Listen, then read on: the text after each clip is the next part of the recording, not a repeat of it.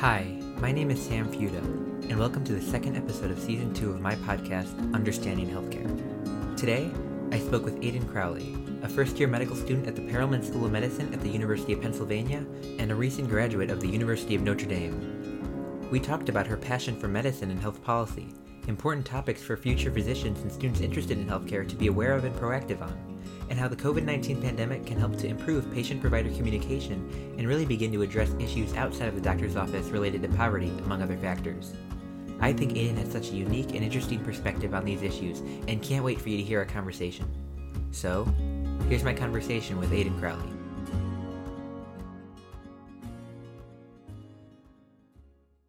So I guess I'll start out with the first question. So I guess I was wondering if you could just talk a bit about, where you are now in your education and also any specific interests you have in medicine, both clinically and also in public health. Sure. So first of all, thanks for having me. I'm excited to be here and chat with you a little bit. My name is Aidan Crowley. I'm a current first-year medical student at the Perelman School of Medicine at the University of Pennsylvania. So I just started here a few months ago and recently graduated from Notre Dame with a major in neuroscience and behavior and minors in poverty studies and compassionate care in medicine.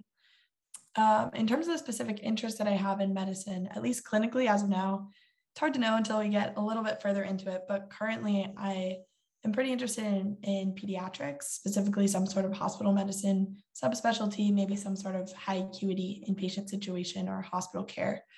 And more broadly, adjacent to clinical medicine, sort of three fields of interest that I have. One in bioethics, so especially related to situations regarding end-of-life care and shared decision-making. A lot of that comes out of the pediatric and neonatal ICU as well. And then health policy being the second field that I'm pretty interested in. So looking at things like behavioral economics and incentives of providers and insurance reform, and looking at reimbursement and also coverage and access. Those are pretty strong areas of interest for me as well.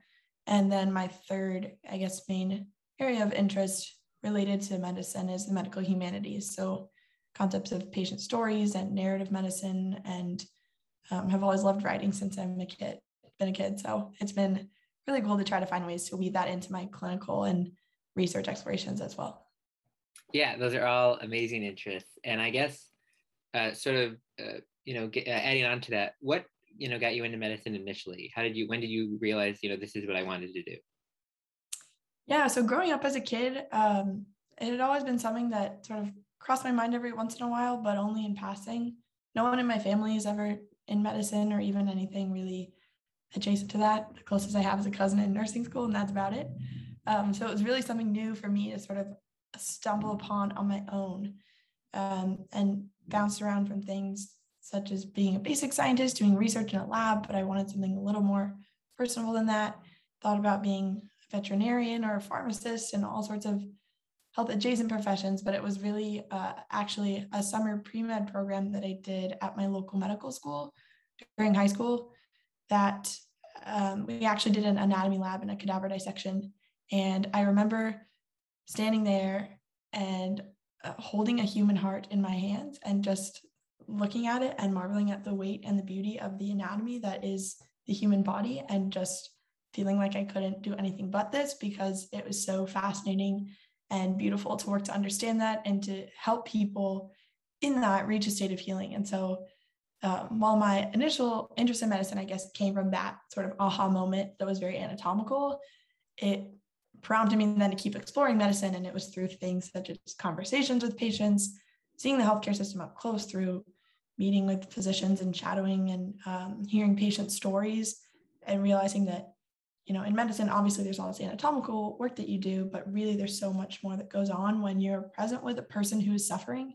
And that sort of radical presence is what drew me to medicine and sealed the deal. And then, as I explored and kept learning more about the field of medicine, realizing again that it's so much more than just the clinical, but looking at things like bioethics and health policy and medical humanities and how all of those weave into the practice of medicine is what really solidified for me that I couldn't see myself doing anything else. So I'm so excited to now be here in med school. And actually today we just had our first anatomy class. So we started our dissection, and it was kind of a full circle moment for me of really reminding me why I'm here and why I'm excited to be here and to take what I learn and use it to give back and to walk alongside people who are suffering and help them move toward healing.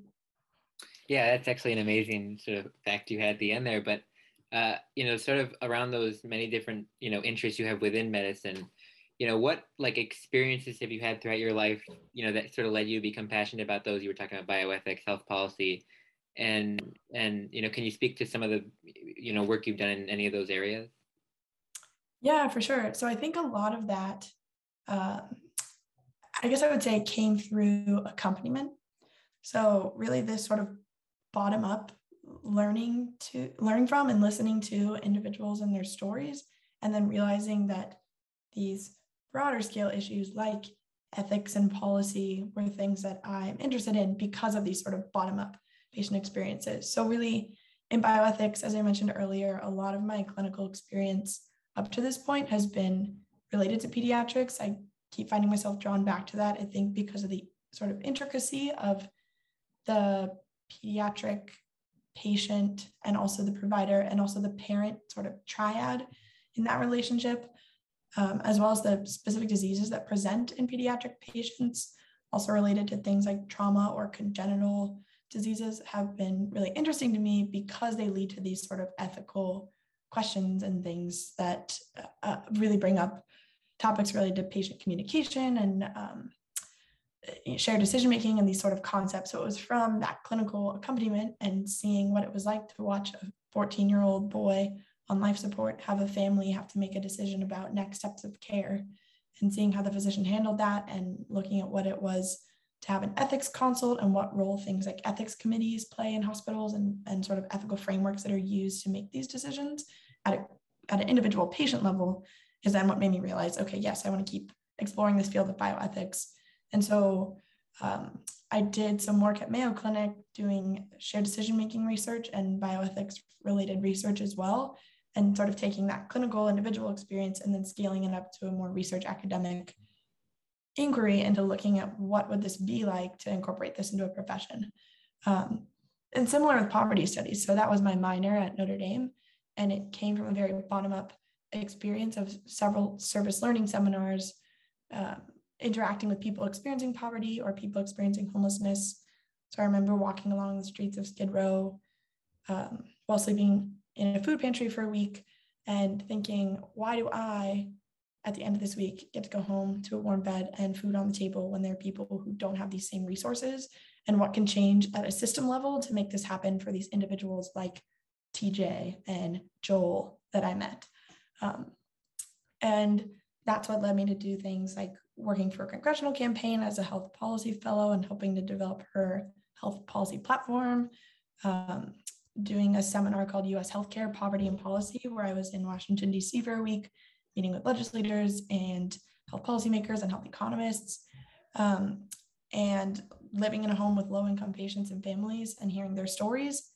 Then as I sat down to write those policy memos, that is what was motivating me and guiding me, as I was thinking of this 9-year-old boy and his family who had to sell their home to pay for healthcare. And it shouldn't have to be that way. But that is what gave me that energy, and that galvanized me to sort of pursue these things at a more policy system-wide level, is because I felt that in entering medicine and hoping to heal individual patients, I couldn't do that without also working to heal the system that should be designed to serve them. And so now here at Penn, I've been taking a class in Wharton with Zeke Emanuel, looking at health reform and the U.S. healthcare system and the future of that and where that's headed. Working with a group called Future Doctors in Politics, so helping to start chapters at different med schools with sort of a focus on political competency and how politics, not only policy, affects our patients' health. Did an advocacy class this summer, so was working with some students here at Penn. So hopefully meet with some Pennsylvania legislators in the upcoming weeks about Medicaid extension for postpartum mothers and working to expand access to doula services under Medicaid. So a whole bunch of these policy adjacent things really came from sitting down with and talking to and listening to individuals, and then taking that and noticing what sort of energized me and motivating me, and then letting that be my factor that drove me forward in continuing to explore these things. And the same goes for medical humanities, hearing the patient stories, doing things like patient comfort rounds, where I would come around to hospital rooms with just a cart with games on it and magazines and just ask the patients, how are you doing? Then they would talk for 45 minutes about their hopes and their fears and their experiences with the healthcare system. And all I would do is sit there in that radical presence and just hear their stories, and then let that guide me into sort of things that then I could take and sort of scale up in, whether that's sharing patient stories on different medical humanities venues, helping to advance the field of compassion science. So this is the idea that patient-physician communication has not only relational benefits, but also clinical health outcome benefits. There have been studies that have shown that physicians that demonstrate empathy more clearly, their patients actually have shorter duration of the common cold.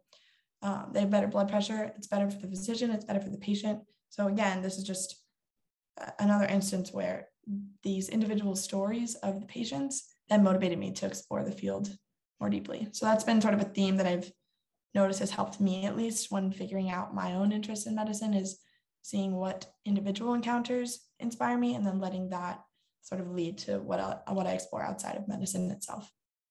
Yeah, and I think that's really interesting, because I think you really put it wonderfully when you talked about there's so many amazing things you can do both at the individual level of healthcare, but also at the population and at the more scaled up level. And I think it's really amazing, and it speaks to sort of the breadth of the field at large. My next question is, why do you think it's important, as we sort of move out of the COVID-19 pandemic, if you will, that we prioritize these patient provider interactions that you were talking about, patient communication, and what do you believe we can change or keep the same, maybe based on what we've learned throughout the past many years on how to make these relationships and interactions the best they can possibly be? Yeah, that's a really good question, and something that is extremely relevant. And I think a lot of people in this space are now wondering, is as we at least hopefully move toward adapting in this maybe post-pandemic eventually society, is what lessons can we take from this to apply to future practice? What went well, what didn't go well, and how can we be more prepared next time? And in terms of patient-provider interactions, like you said, a lot of that during COVID occurred via telemedicine, and that's something that's not going to go away. And so thinking about how we can use that to our patients' advantage rather than sort of disadvantage, because obviously, like any change in medicine, there are pros and cons. And on the one hand, it increases access, maybe in some ways, by making it easier for patients to sort of log on to a video rather than try to find transportation and take more time off of work and find childcare.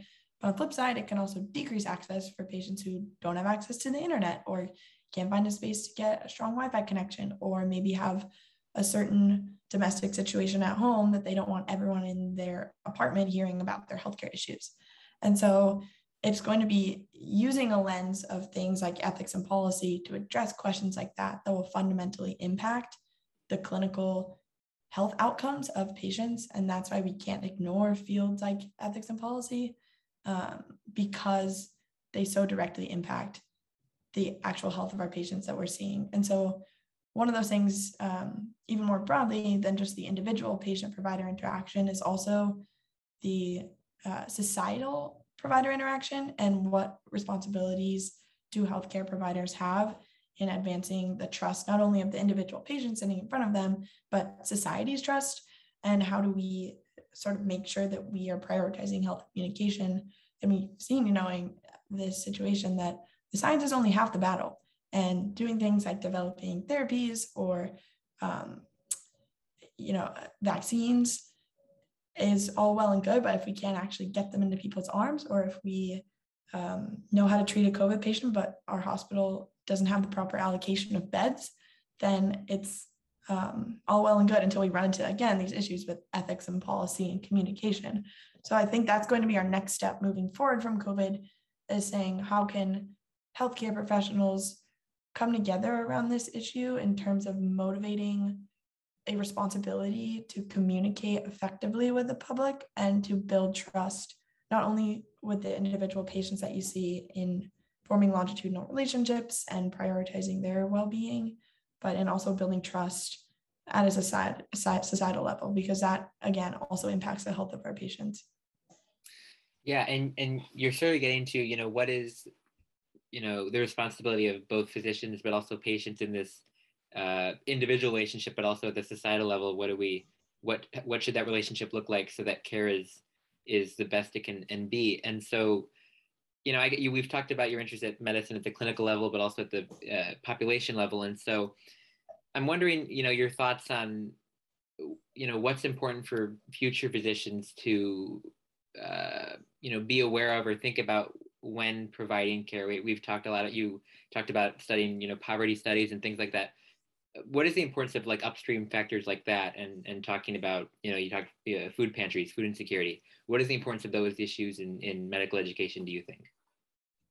Yeah, those issues are quite honestly pivotal and should be really central to medical education. When it comes to my mind, as I explored a lot of this in undergrad through my poverty studies minor with things like the social determinants of health, but now more and more the field is even moving toward levels of structural determinants of health and of political determinants of health, and realizing that ultimately, while our patients live in a social environment that's around them, whether that be their neighborhood or the people that influence them, there are also structural determinants. So if we tell our patients, oh, we're being so aware of the social determinants of health, so we tell them they should, go on more walks or cook more healthy food. But structurally, if there isn't a grocery store within a certain distance of them, or if the policies and the structure of the system and the society do not have a bus stop close to their house, or don't have a park that's well maintained in their neighborhood, or don't have lights on their street, or don't have a safe playground for their kids,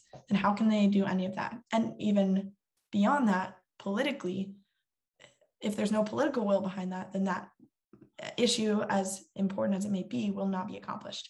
And so in thinking about patient care, is just absolutely pivotal that these issues be taken into account, because like 90% of patients' health is determined before they even walk in that office door. And if you give them a pill, for example, we were working with some standardized patients last week, so sort of simulated patient encounters, but are meant to help address real factors in medicine.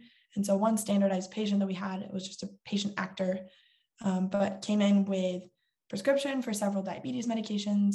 And lo and behold, as my small group is interviewing the patient and getting some of her background and social history, we find out that she's experiencing homelessness and that she was hospitalized for her diabetes and an onset of a diabetic crisis. And she was prescribed all these pills and then just discharged from the hospital. But what is the good in prescribing these pills when she has no way to get to CVS? She has no home. She can't refrigerate her insulin, let alone understand any of the prescription regimen, because no one took the 5 minutes to explain to her. So then she's re-hospitalized. So now that's not only a burden on her, right? Because who wants to go to the hospital multiple times? But it's also a burden on the system. It's raising costs. And so these are a lot of the things that we should think about in medical education and in helping our providers understand this, is that these social and structural and political factors really are central in shaping the health of our patients. And being aware of this is really key. And so Penn's done a lot with that, with a course we have called Doctoring. So every week we'll talk about a different issue in clinical medicine, whether that's structural competency, like I just talked about, or gender and sexuality, race in medicine, health system science. So we really try to, I'm really impressed that this is becoming more of an important topic, because it should be. And the more we talk about it, I think that's a really good first step into integrating this into clinical practice. Yeah, and like I said, sort of as we move forward, I think there's been a lot of, people looking at, okay, what can we take away from not only the experiences of the pandemic, but also how can we change fundamentally how healthcare is provided and like paid for and all these things, so that we can address a lot of the issues that you're talking about, like poverty and all of these things that are not, you can't, the healthcare is not just the interaction between the doctor and the patient, right? It's much more than that at home in the environment. And so my next question is, how has the pandemic changed or reaffirmed any of your goals moving forward? And have you developed any new interests or insights due to everything we've lived through the past year and a half? Yeah, it's definitely reaffirmed my goals, I would say. I had these interests in ethics and in policy and poverty studies and health inequities all before COVID. And then COVID happened and it just reaffirmed more than ever before. It was like a case in point of thinking, oh my goodness, not only are these issues related to medicine, but they're fundamental to medicine. And not only is this interesting topics, but these are critical and necessary topics. And not only do they influence patient care, but they really drive it. And so for me, it has definitely reaffirmed my goal, and that I initially see for myself as doing some sort of blend of patient care, but then also bringing in research, whether that's in the policy realm, testing out different solutions to the system from a health economics perspective or a behavioral economics perspective. Whether that is sort of doing some community engaged work and really continuing the bottom up experiences that I've had and amplifying voices that way. But either way, for me, it's definitely reaffirmed that that's important to me and that that's something that we as, anyone related to the healthcare field should be aware of.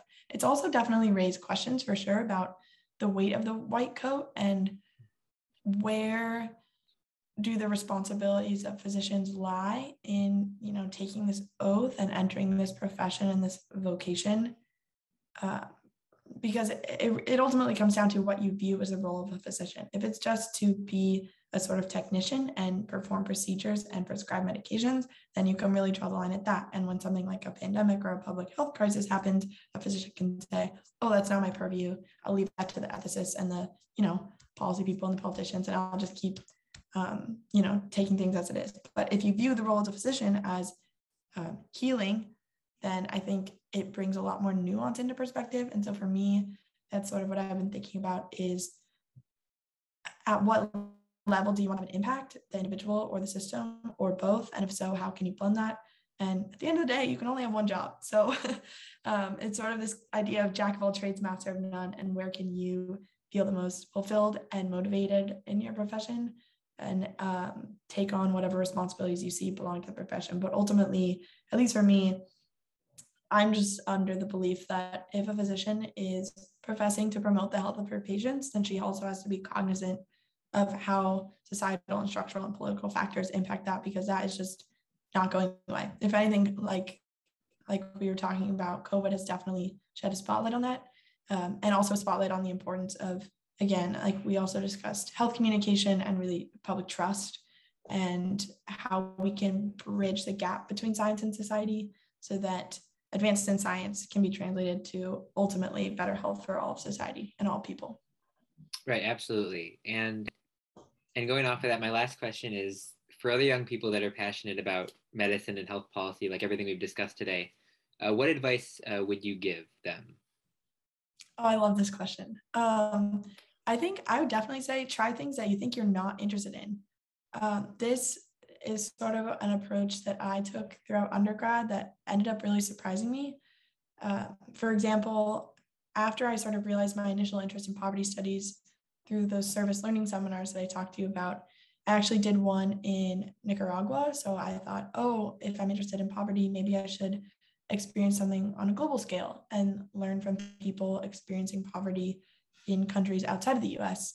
And while I was extremely inspired, again, by the individuals I met there and the stories that I heard and the problems that need collaborative, bottom-up, community-based solutions, I also realized that for me personally, I saw some very similar problems 20 minutes from my house in downtown Los Angeles. Mm-hmm. And so my personal motivation was in domestic health, but it took trying something that I wasn't sure whether or not I was interested in to realize that and reaffirm that. And same thing with doing the US healthcare policy seminar that I mentioned, where I was in DC for a week. I did that because I thought I wasn't interested in policy. And I did that to rule it out. And I thought, oh, there's no way I'm interested in anything adjacent to, DC and politics and all these type of fields, but I'll do this just to make sure.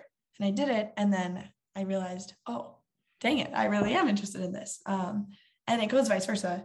So there were things that I experienced, like I mentioned the global health experience, that I realized that wasn't for me, or doing some basic science research for a few semesters. And I once I pivoted to sort of the bioethics research at Mayo Clinic and the policy work for the campaign, I realized that qualitative research and interview studies and surveys were much more up my alley than basic science in a neuroscience lab. And so I think ultimately try things you think you're not interested in, and it will guide you on a path that you might be surprised by. Even here now at Penn, the fact that I'm taking this class in Wharton, I never thought I would take a business adjacent class, but I'm learning a lot from the MBA students in my class and realizing that it's an important angle too to have, because ultimately, especially in our country, healthcare is a business and it's an economy. It's actually the 5th largest GDP in the world is the US healthcare system. So understanding this is really critical. And I thought I would never be interested in it, but by pushing myself outside of my comfort zone and giving it a try, whether the answer is yes or no that I'm interested in, at least it's one more data point and it's good to know, and it can sort of guide you along your path. And then the second and final piece of advice I would give is just continue talking to people and reaching out to people. And I know the concept of mentors is really something that gets talked about a lot, but might seem kind of nebulous or ambiguous, or what does it even mean to have a mentor? But for me, it's really been a lot of one-off coffee chats with people, reaching out to people that I think are inspiring, really like you do, Sam, is like finding people that you look at either their work or anything that they're interested in or invested in and say, oh, that's inspiring to me. I wonder how they got to where they are, or what thoughts they have on XYZ issue, and just talking to them. And you'll be surprised that even if you do only 5% of the talking, everything that they say, there might be a few tidbits that come out of it that leads you onto your next thing. And so I think it's really, trying things that are things you think you're not interested in, and then also just continuing to talk to people and engage in conversation, and don't be afraid to reach out to people, because people love to give back. And so it's really inspiring, I think, especially in this field, is to learn from others that are doing work that you're interested in, and it can be very inspiring and energizing and motivating as well. So it's really my best advice I can give, but excited to be at the point that I am, and glad we got to chat. Absolutely. No, I agree with everything you just said, and I second reaching out to people and talking to them. So Aiden, thank you so much for making the time to meet with me today. It means a lot. So thank you so much. Yeah, thank you so much for having me, Sam. Thank you so much for listening, and I hope my conversation with Aiden provides unique and important insight into medical education today and areas that should be prioritized as our broader definition of health and well-being evolves, health policy issues here in the US as well as abroad, and how COVID-19 can be a wake-up call to improve our healthcare system moving forward. So, I hope you're doing well and staying safe, and remember, we can't just consume healthcare, we have to understand healthcare.